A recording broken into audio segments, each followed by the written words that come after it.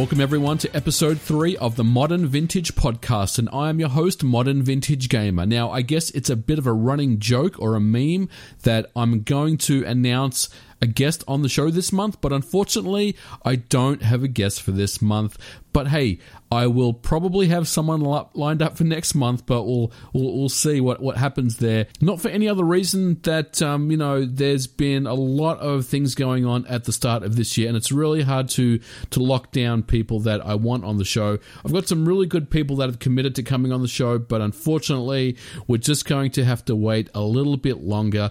I do this podcast once a month, and it really complements my YouTube channel, and I talk about the latest going-ons in the retro and modding community. And this particular month, we have a lot of topics to discuss, and I think it will be very interesting. So without any further ado, let's jump right in. Now, the first thing that I want to talk about is this ugly rumor about Scalebound coming out for the Nintendo Switch. Now, if I go back and look at my timeline, and I'm just looking it up now, that there was an announcement, or there was a rumor announcement, I should say, that Scalebound was reported to come out on the Nintendo Switch. And actually, the rumor was in February, so I do apologize that I didn't discuss it in the February edition of the show. But there was a lot of media outlets picked up on this rumor that Scalebound could return as a Switch exclusive. And, Games Radar, Shack News, Game Rant, IGN, VG247, Tech Radar, WCCF Tech, all the big kind of websites reported on this. Nintendo Life as well, Nintendo Inside. I'm just looking through Google right now. Even Metro.co.uk, big threads on Reddit. Obviously, a lot of YouTubers picked up on this as well and made their own kind of posts on it. But here's the thing, guys. Here's the thing. We got to remember, Microsoft still owns the IP to Scalebound, but even that aside, right? Let's assume that Microsoft gave away or released the IP to Scalebound to the highest bidder, and Nintendo picked up on the IP or on the license or whatever. I don't know much about intellectual property law, so you have to forgive me there. But let's assume that Nintendo or Platinum or whoever did pick up the rights to Scalebound after Microsoft relinquished their hold on it, which even that seems very odd to me. But let's assume that's what's happened. What I want to say is you got to go back and remember the reason why Scalebound was cancelled by Microsoft Studios. Now, Microsoft cancelled Scalebound back in January of 2017. So it's been, almost 2.5 years since Scalebound was cancelled by Microsoft Studios. And, they kind of came out and said that it was a hard decision, but hey, we've got an amazing lineup of games coming out, including Crackdown 3, State of Decay 2, Sea of Thieves, and all three of those games you can obviously say were very underwhelming. Now, remember that when this went down, Microsoft and Platinum parted ways, and Platinum had stopped working on the project, and they weren't going to work on any other Microsoft Xbox exclusive games. And I don't believe they have to this date. But one of the quotes that Microsoft came out with and said for the cancellation of Scalebound was, "With continuing issues surrounding the game's engine and overdue deadlines, the decision was made that the project could no longer continue." So now, if we think about this for a second, how the hell do you really believe that this game would come to the Nintendo Switch unless it was in name only? I can't see any way that Scalebound, that struggled to perform on an Xbox One S, would work on a Nintendo Switch. I mean, if you think about performance, the Nintendo Switch is quite inferior as far as performance to the original Xbox One or the Xbox One S. So I don't see any way for this game to ever run on the Nintendo Switch unless the actual game itself is completely changed to work in more of a hybrid portable / dock mode style game. But this was a 4-player co-op action game, and it was one of those games that really just had a very, very difficult development timeline. And I just can't see this game coming out for the Nintendo Switch. Even if the rumors, are very strong. Look, I'm calling it right now, guys. I'm going to put my hand up and say there is no way that we will ever see Scalebound on the Nintendo Switch or any other system. But more importantly than Nintendo Switch, it's got a better chance of ending up on the Sony PlayStation 4 or whatever comes next after the PlayStation 4, I should say. This game is not coming out for the Switch. The IP issues that we mentioned and the fact that this game was an absolute dog's breakfast as far as performance on an original Xbox One or the Xbox One X, I can't see this running on the Switch hardware in any shape or fashion.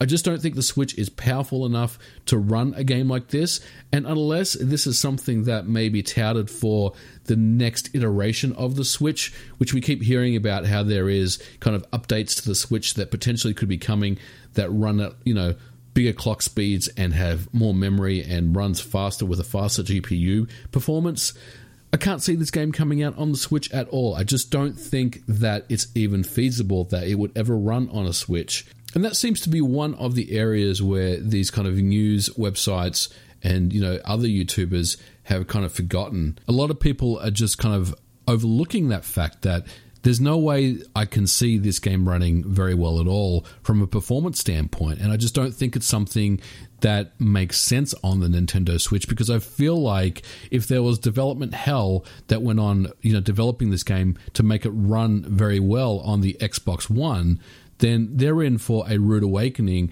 if they think that they can get this game to run on a Nintendo Switch. I mean, take it from me, as someone who has dabbled with the Nintendo Switch, albeit from a homebrew perspective, I find it very difficult to believe that we will see Scalebound running on the Nintendo Switch in any shape or form, at least this iteration of the Nintendo Switch. Now, I don't know what is going to happen with a potential, hardware revision of the Switch, but, if we're talking about the Nintendo Switch that we all have in our hands and that we all use today, there's no way Scalebound is coming out for any other system. I think this game is dead in the water, and I don't think the rumors are real. I think it's a load of bullshit, and I don't think that we will see Scalebound on the Nintendo Switch, and also not on any other system.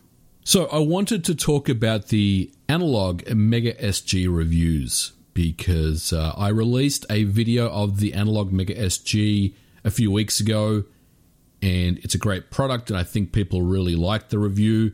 I got some good feedback from the review that mine was one of the better reviews that was released, which is always good to hear. I know that the Retro Roundtable guys were reviewing all the Analog Mega SG reviews, and they really liked mine, so I like the feedback, and it really just reinforces that I'm doing things right. Well, I think I am, and people are happy with what I'm doing, so that's cool. And one thing that I do want to mention, however, is this whole thing about review embargoes. A lot of comments that I got in the video, people were really confused about why my video came out at exactly the same time as Metal Jesus' video and John Hancock's and My Life in Gaming, and this does not compute, and everyone else. And people were genuinely confused about this. And there were other people that were saying that this was collusion, and it was also, we were all kind of banding around together to come out with reviews at the same time, and all this kind of conspiracy theory, black helicopter stuff. But in reality, a review embargo was something that was in place with this particular review. Now, review embargoes are very, very common in other areas of the industry. So, for example, video game reviews, you will note that when a particular AAA game is released, more often than not, there will be a review embargo. So you'll notice that IGN and GameSpot and all these other publications, Kotaku, Polygon, will all release reviews at the same time. That's because the review embargo has lifted and those particular outlets can release their reviews. Now, this is quite common in many other areas of the industry and other industries. So it makes me really question why people felt like there was collusion and all these kind of things going on with this review.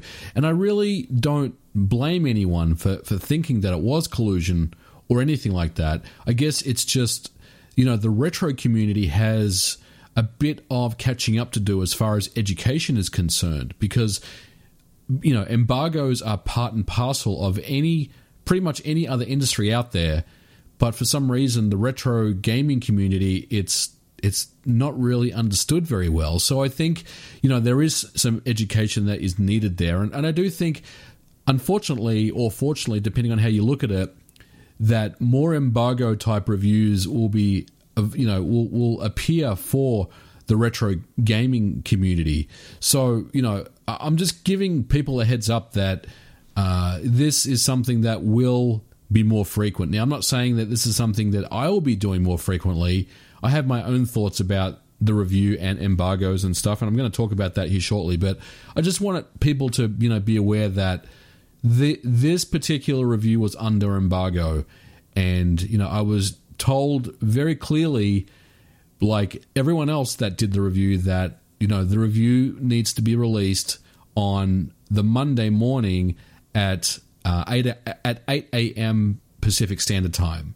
So that's why everyone's videos came out at the same time. There was no collusion or nothing else, that was going on behind the scenes. Now, I'm always honest with people, and I'm very transparent about the situation. So the Mega SG, there's all this talk about how we were all sent review units, because we're big YouTubers or something. But the reality is, I approached Analog and asked them to send me a review unit, and I believe, I'm not saying every single other person that made a review did the same thing, but I probably would say that 85 to 90% of them would have approached Analog and asked for a review unit. It's not really fair on us, YouTubers, to say that we got them sent out because we're large YouTubers. The reality is, if you have any type of platform, even smaller channels, I saw that were getting them sent out to them. There was a chance that you would get one sent to you, for reviews. So, it's a little unfair, the criticism that I heard about the Analog Mega SG and YouTubers getting sent them for review. But really, it's just something that is going to be more and more frequent as time goes by. Now, my thoughts about the embargo stuff, I don't know if I'm going to continue doing it. Now, look, I always like reviewing analog products, and I did purchase a Super NT last year, and that was that's an awesome piece of hardware, and I reviewed that on the channel. But look, I always am going to want to review interesting pieces of hardware, and the Analog Mega SG certainly falls under that category. Would I get involved in another embargo-style review process again? I'm not sure. And the reason why I say that is because there was literally about 12 reviews that came out at 8 o'clock Pacific Standard Time when the Mega SG review was dropped, which is cool. People really have a choice as to which reviewer they want to watch. And in some cases, people watched every single one of them, which is cool. But I kind of felt like that there were so many reviews, and quite honestly, I didn't get anywhere near the amount of views that I thought that I would. So I put a lot of work and effort into my Mega SG review, and I didn't really feel like the payoff was really worth it, And again, I'm not suggesting that it was something that, I felt like I needed to get 500,000 views on, but because there were so many reviews of the product, the views were kind of spread across, 12, 14 YouTubers. So even kind of the big players didn't really get many views on their videos. And I just kind of felt like it was an interesting experiment to do, but I'm not sure if I want to continue doing it. And the other thing is, obviously, with the embargo, you're locked into a certain date and time, and that did not really align with my release schedule. It was 3 hours or 4 hours later than my normal Monday morning videos, and that tends to throw people off a little. And I'm the type of person that, as you know, I only release one video a week, and it's always released on a Monday morning. So I also had some problems with the release schedule. So would I do another embargo video? I don't know the answer to that. Maybe if it's an interesting product, but I also learned a lot about the whole process, and I got to say I'm not a huge fan of the embargo process. I think I would just rather just buy the product and just review it myself on my own terms. That's not to say that my opinions, of the product were different if I had purchased it, but I just don't know if I'm going to do another embargo style review, which may be a little narrow-minded at this point, considering the fact that there's other industries and other tech groups, like I said, like graphics cards and processors and PC tech, that's all they ever do is everything is under embargo all the time. But for me, interesting experiment reviewing the Mega SG, great product. I did feel like the comments that I got were, most of the comments were always, very positive, and people liked the review and everything, but there was just that kind of subsection of people that weren't really sure what was going on. There was genuinely confused people out there that didn't understand why there was 10 reviews released at the same time. And, the only conclusion they had made up was it was some type of collusion, that we're all, talking to each other behind the scenes and saying that we're going to release this at the same time. But review embargoes are very common in other areas of technology and in the industry. But obviously, as mentioned, I guess the last thing I'm going to say about this topic is that, the retro community still has to get educated on how that works in some areas. Now, speaking of retro products, I want to talk about Polymega, because I have been asked questions about Polymega. Am I going to get a Polymega unit? Am I going to get a review unit? All that kind of stuff. What do I think about the product? Is it real? Is it legit? Is it bullshit? Does it work? The answer to that is I don't know, honestly. But I will say this. I will say that I was a fairly loud kind of detractor. I get the product and what it does. It's really, at the end of the day, it's just an emulation device. And any way Polymega wants to spin it as anything else is just, incorrect. What this is it's a x86 or x64 based PC that runs emulators. Now, to be fair and to their credit, it seems like the architecture they're using, which is, again, just kind of PC-based architecture, is sufficient enough to run all the emulators that they've advertised, for example, Sega Saturn, as full speed. I think that is a real statement. And they've kind of backed this up, especially with the last few weeks at GDC, with these kind of behind closed doors clips and videos of kind of raw footage of Sega Saturn games being played on the system. And honestly, it looks pretty cool. The UI looks very clean. The system itself looks good. I really liked the way that everything kind of ran. And, to their credit, it seems like they have responded extremely well to all the detractors of this particular product. And I've got to say, a couple of weeks ago, there was an almost catastrophic meltdown by whoever was running the Polymega Twitter, because they were basically coming out and calling analog Gestapos and just using language that was really just not very nice, and I don't mean that as in, it was trolling or anything. It was just kind of inappropriate, that they kind of came out beating their chest saying things like, we're not going to take any more shit from analog, and we've been stomped on the curb too many times before, and they've done nothing but bash us and everything. And it was very strange to me that those types of tweets were coming out, because now normally when you run a business Twitter account, it's just really about announcing stuff and it's about marketing. You're not getting personal with anyone for any reason ever. And it was just very strange that that was the approach that they were taking. And I didn't really care for it, and a lot of other people didn't either. And I just felt like, oh my God, this is just another thing that Polymega is getting, in shit for because of what they're saying on Twitter. And there were a couple of YouTubers that picked up on what was going on and made videos on it, which was, I don't know if it was really warranted to make a video on Polymega's, meltdown on Twitter. I mean, I think everyone has a bad day and may say some things that, they may regret later on. But having said that, Polymega hasn't deleted any of their tweets. They're still there to take a look at, which I think is interesting to see that that's what they're doing. But in any case, I will be honest with you.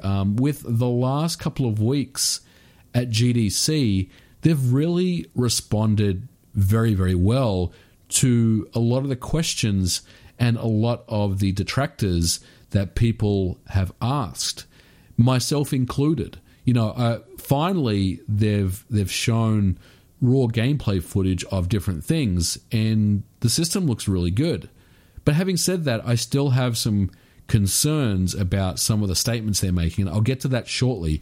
But I also have issues with their release schedule. They've opened up, or they're about to open up, additional round of funding in May, and then they claim that their product will be out, at the end of summer. But to me, that doesn't feel like a realistic timeline. The product that they showed at GDC looked great for what it was, but I didn't see a cartridge port in the product itself, which was part of the kind of scans that they showed with the, the 3D model scans that they showed of the prototypes and stuff. Now, you could say, well, look, maybe it was already in there. They just need to come up with a new case design to include that, and that's fine. But, you come to GDC and you're demoing Neo Geo CD games, Sega Saturn games, and other things. That's cool. Look, this product should be completely finished by now, and it was clear to me that it's not. And you can say, well, they just brought a prototype. That's cool, but you come out and said that the product hardware is completed. So I just don't feel like they're being honest about how far along the product is at. But in any case, I mean, look, maybe that's true. Maybe everything is complete, and we'll see some more tests of cartridge-based games at a later stage, which would be cool. Now, the second thing that really kind of bugs me about this is that Polymega came out and said that they have 99% Sega Saturn compatibility. Now, and they have something like 93 or 95% Sony PlayStation compatibility. Now, 99% compatibility with Sega Saturn. Now, I don't know how many games make up the entire list of Sega Saturn games. But 99%, I mean, what is that? Let's say it's 1,000 games, right? That is basically saying that there is 10 games that are not compatible with the Polymega. Now, to me, that doesn't sound right at all, because I know for a fact that there are quite a few Sega Saturn games that have severe compatibility issues. And no matter how they like to tell you about the high compatibility, it's not 99%, especially with an HLE BIOS. And then they came out and said, well, and you can also sideload the official Sega Saturn BIOS, and it's, 100% compatibility. But there's no way you could ever make a statement like that and promise people that it's 100% compatibility, because I guarantee you I can put in 10 games into that system and all of them will not work. And all you really need to do is look up the Mednafen Sega Saturn compatibility list, and you'll get an idea about what's compatible and what isn't. Now, I'm not saying that Mednafen Sega Saturn is not a good emulator. It's actually a very good emulator, and it has a high percentage compatibility. But 99% compatibility is just a completely incorrect statement. And I hope, for their sake, that it's one that doesn't come back to haunt them. Even though it was, a throwaway statement they said on Twitter, those types of statements that you make really will come back to kind of haunt you. And I hope that Polymega, does get their shit together from a marketing perspective, because it seems like they have a decent product. I'm not going to lie. It does seem like they have a decent product. And again, I am starting to warm to them a little more, especially after the demos that they've shown off to people at GDC and some of the videos that they've shown off with some real footage of gameplay. But I just feel like the statements, the outlandish statements they continue to make may be a problem for them later on down the track. Am I going to get a Polymega? Yes, I probably will. I'll probably just buy one, or I may ask them for a review unit. I don't know. I've had a couple of goes at them on Twitter, and they've responded to me. I'm not sure if they like me too much, but either way, I will probably check out the Polymega. I think it's interesting, and honestly, I think the concept is very interesting to me, that you've got one system that plays all sorts of different types of games, cartridge-based and CD-ROM games. That's pretty cool, and I definitely see the appeal of it. But we'll see how it goes. I mean, I think the next few months will be interesting, whether they go dark again or whether they really start to ramp up and start, making good on the promises that they made. I still have questions about the compatibility of Sega Saturn and Sony PlayStation, especially with HLE BIOSes. I think the compatibility percentage is a lot less than what they're saying, and it's certainly not 100% with official BIOSes. Having an official BIOS just doesn't mean that everything is perfect all of a sudden, because that is not true. There's always going to be some glitches and some issues, but it does make things better. There's no doubt about that. But, to say that it's near 100% is just a completely false statement. I'm going to be at attendance at not one, not two, but 3 different expos this year, and I'm really excited. So this year, I decided to kind of put my name in the ring to attend a couple of expos and see if anyone would be interested in picking me up as a guest speaker at these events. I have been following the kind of the retro expo scene over the last few years. I've never actually been to one. I think the last one that I went to was MGC back in like 2012 or something, which I thought was okay. It wasn't a great event. It was a little unorganized, but I thought it was interesting. I do go every year to the Commodore Retro Expo in Las Vegas, and that is a 8 and 16-bit Commodore show, which is really awesome. It's set up by Jim Drew, who's an ex-Commodore employee and a long-time Commodore developer. He worked on things like Fusion, M-Plant, PCX, the emulation that you've probably used on the Amiga if you have ever tried emulation on the Amiga. And he puts together a pretty good show. So I will be back this year at the Commodore Retro Expo, and that is on August 23rd to 25th in Las Vegas, Nevada. So I'm really stoked and excited to be going back to Commodore Retro Expo, or CRX as it's affectionately known. And yeah, I've confirmed that with Jim Drew. I will be back this year. Had a great show last year and the year before. It's an awesome show. It's very small and intimate, but if you like Commodore 8 and 16-bit stuff, there's a lot to like about this. A lot of cool stuff. There's more speakers that will be there this year, I'm sure. It's still pretty much early on in the planning phase, so there's more speakers to come. But if you want more information on that event, check out www.crxevent.com, and you'll find out more about the 2019 show that's going to be in August, as mentioned. Now, I'm going to be also attending 2 other shows as guest speakers. The first one is the Long Island Retro Gaming Expo, and that is at the Cradle of Aviation, Garden City in New York, and that will be on August 10 and 11. So I've got a very busy August. I'm going to be coming back from Australia at the end of July, and then jetting off to Long Island for the Retro Gaming Expo for the weekend of the 10th and the 11th.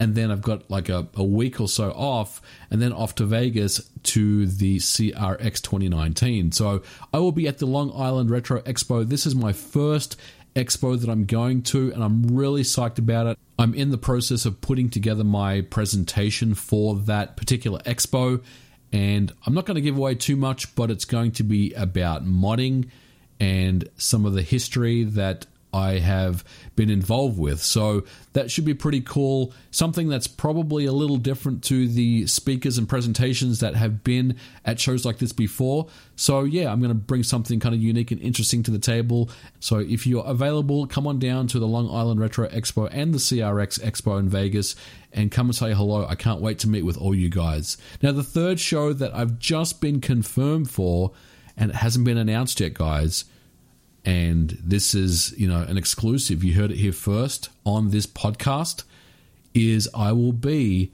at the Portland Retro Gaming Expo on October 18th to the 20th at the Oregon Convention Center in Portland, Oregon. I'm really psyched to have been asked to attend this as a guest speaker. I will be there with bells on. I can't wait. I will be presenting there as well. I'm not sure if I'm going to do the same presentation as what I do at Long Island or something a little different, but I kind of figure that, the people from Long Island will probably not be at the Portland event, so I may just do the same presentation there as well, but I'm really psyched about it. I've never been to Portland before, never been to Oregon before, so I'm really psyched to be a part of PRGE and the Long Island Retro Expo, and I'm really looking forward to my presentation as well as meeting with each and every one of you guys. I can't wait to hang out with everyone as well as the vendors on the trading floor. I want to buy some stuff for my collection too, so I don't really get to do that much very often, and I'll probably be looking out for Amiga stuff. So yeah, if you are available for either of those two events, please come on down and come and say hello when you see me at the show. I was live streaming for the first time on Tuesday night a few days ago, and it was an awesome live stream. I really love doing live streams. I had so much fun with you guys. Like, the last time I did a live stream was back in the new year, and I mentioned that I wanted to live stream more. And of course, me being me, getting busy with work and YouTube stuff, just the live streaming stuff kind of fell by the wayside. And I do apologize. I did make some kind of commitment to live stream more, but I ended up live streaming on Tuesday night. I came home from work and I just had a pretty shitty day at work. It was just, it was one of those days at work where it was a lot of stress, and I thought, I'm going to eat dinner and just jump on a live stream and hang out for a while. And it was awesome because I gave about 30 minutes of notice on the, the reminder that I set there on the YouTube page.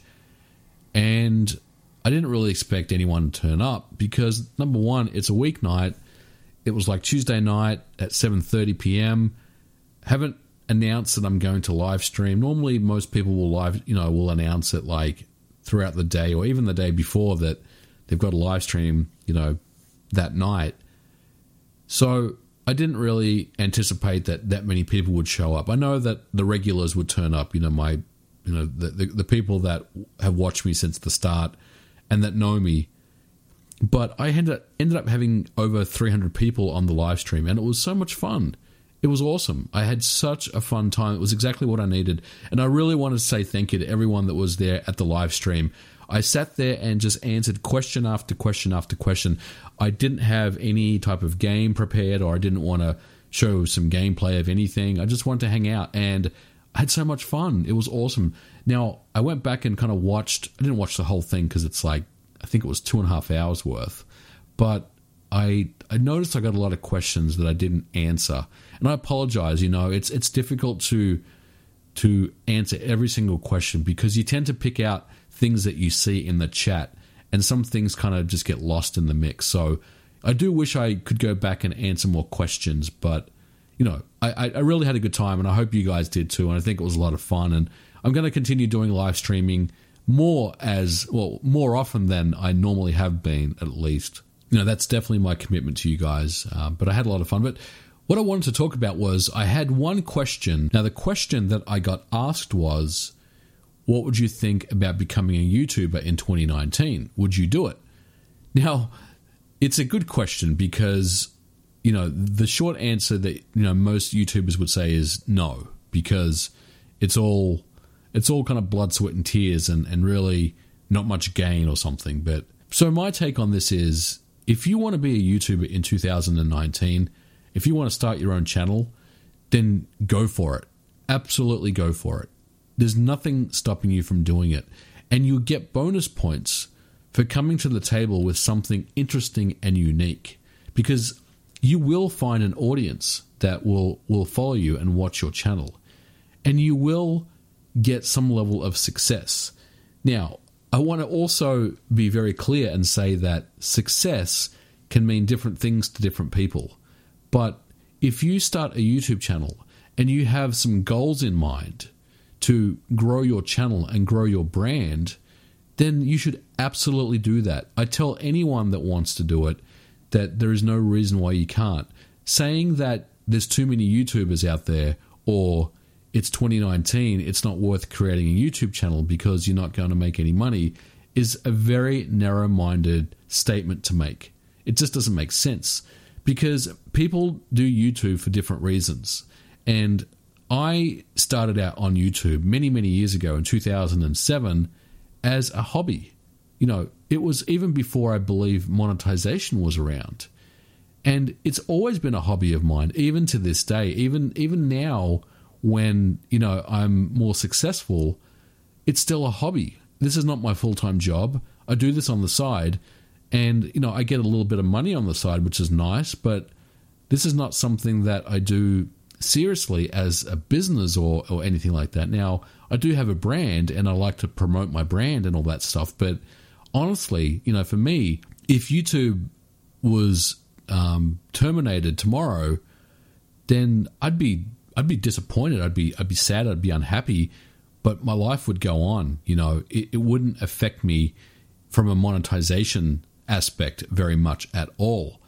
And you know, for me, that's really what makes YouTube so good, is because it's always been a hobby of mine.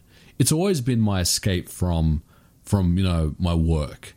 And I can always really bring 100% to the table. I will say that if you just want to be a Let's Player or a vlogger, then you're going to be, you know, in a sea of other Let's Players and vloggers, and you're probably not going to get noticed. You know, my biggest piece of advice is, if you really want to start YouTube in 2019 and you want to make some semblance of a platform for yourself, then you have to really come to the table with something interesting and unique.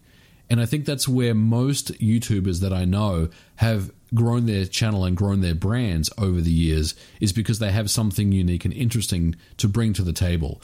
And also, be entertaining. Entertaining is probably the single most important aspect or attribute you can have as a YouTuber. And it's something that you'll learn over time. Now, you know, I have never really thought of myself as someone who's entertaining. But when your viewers are telling you otherwise, that means that you're doing something right. Now, making a YouTube channel in 2019 is something that I think anyone should be able to do. There's no reason why you can't, and you should start today. If it's something that you really are interested in doing, it doesn't matter how old you are, or it doesn't matter what type of video content you want to do, just go ahead and do it, you know. But just also be realistic that any level of success is going to take some time. And, you know, for me, I would say start with, you know, something that's achievable. So the first kind of goal that I set myself was 100 subscribers. Now, that sounds like something that, you know, you could achieve in a couple of weeks, but my first 100 subscribers took a long time. But when I got there, I was like, wow, that's pretty awesome. I can fill up a cinema room full of my subscribers. That's pretty cool, right? And then it just kind of goes from there, you know. Think a little bigger and a little bigger, and the rewards will come. But you have to work, and that's the part where a lot of people just kind of fall off, that they feel like, you know, they should be further along, or their success isn't where it should be. Look, I think, you know, YouTube, to me, is a formula. And if you kind of just go along with that formula and do everything that YouTube algorithm is wanting you to do, then you'll succeed on the platform. And again, I want to say that success means different things to different people. I also want to say, don't fall into the trap of like paying someone to get a session on how to do better as a YouTuber. I see a lot of these type of paid, people that want money, that are so-called experts on how to grow your brand and how to do better marketing and stuff. And you don't really need those people. I'm not saying they don't provide something interesting. They certainly do.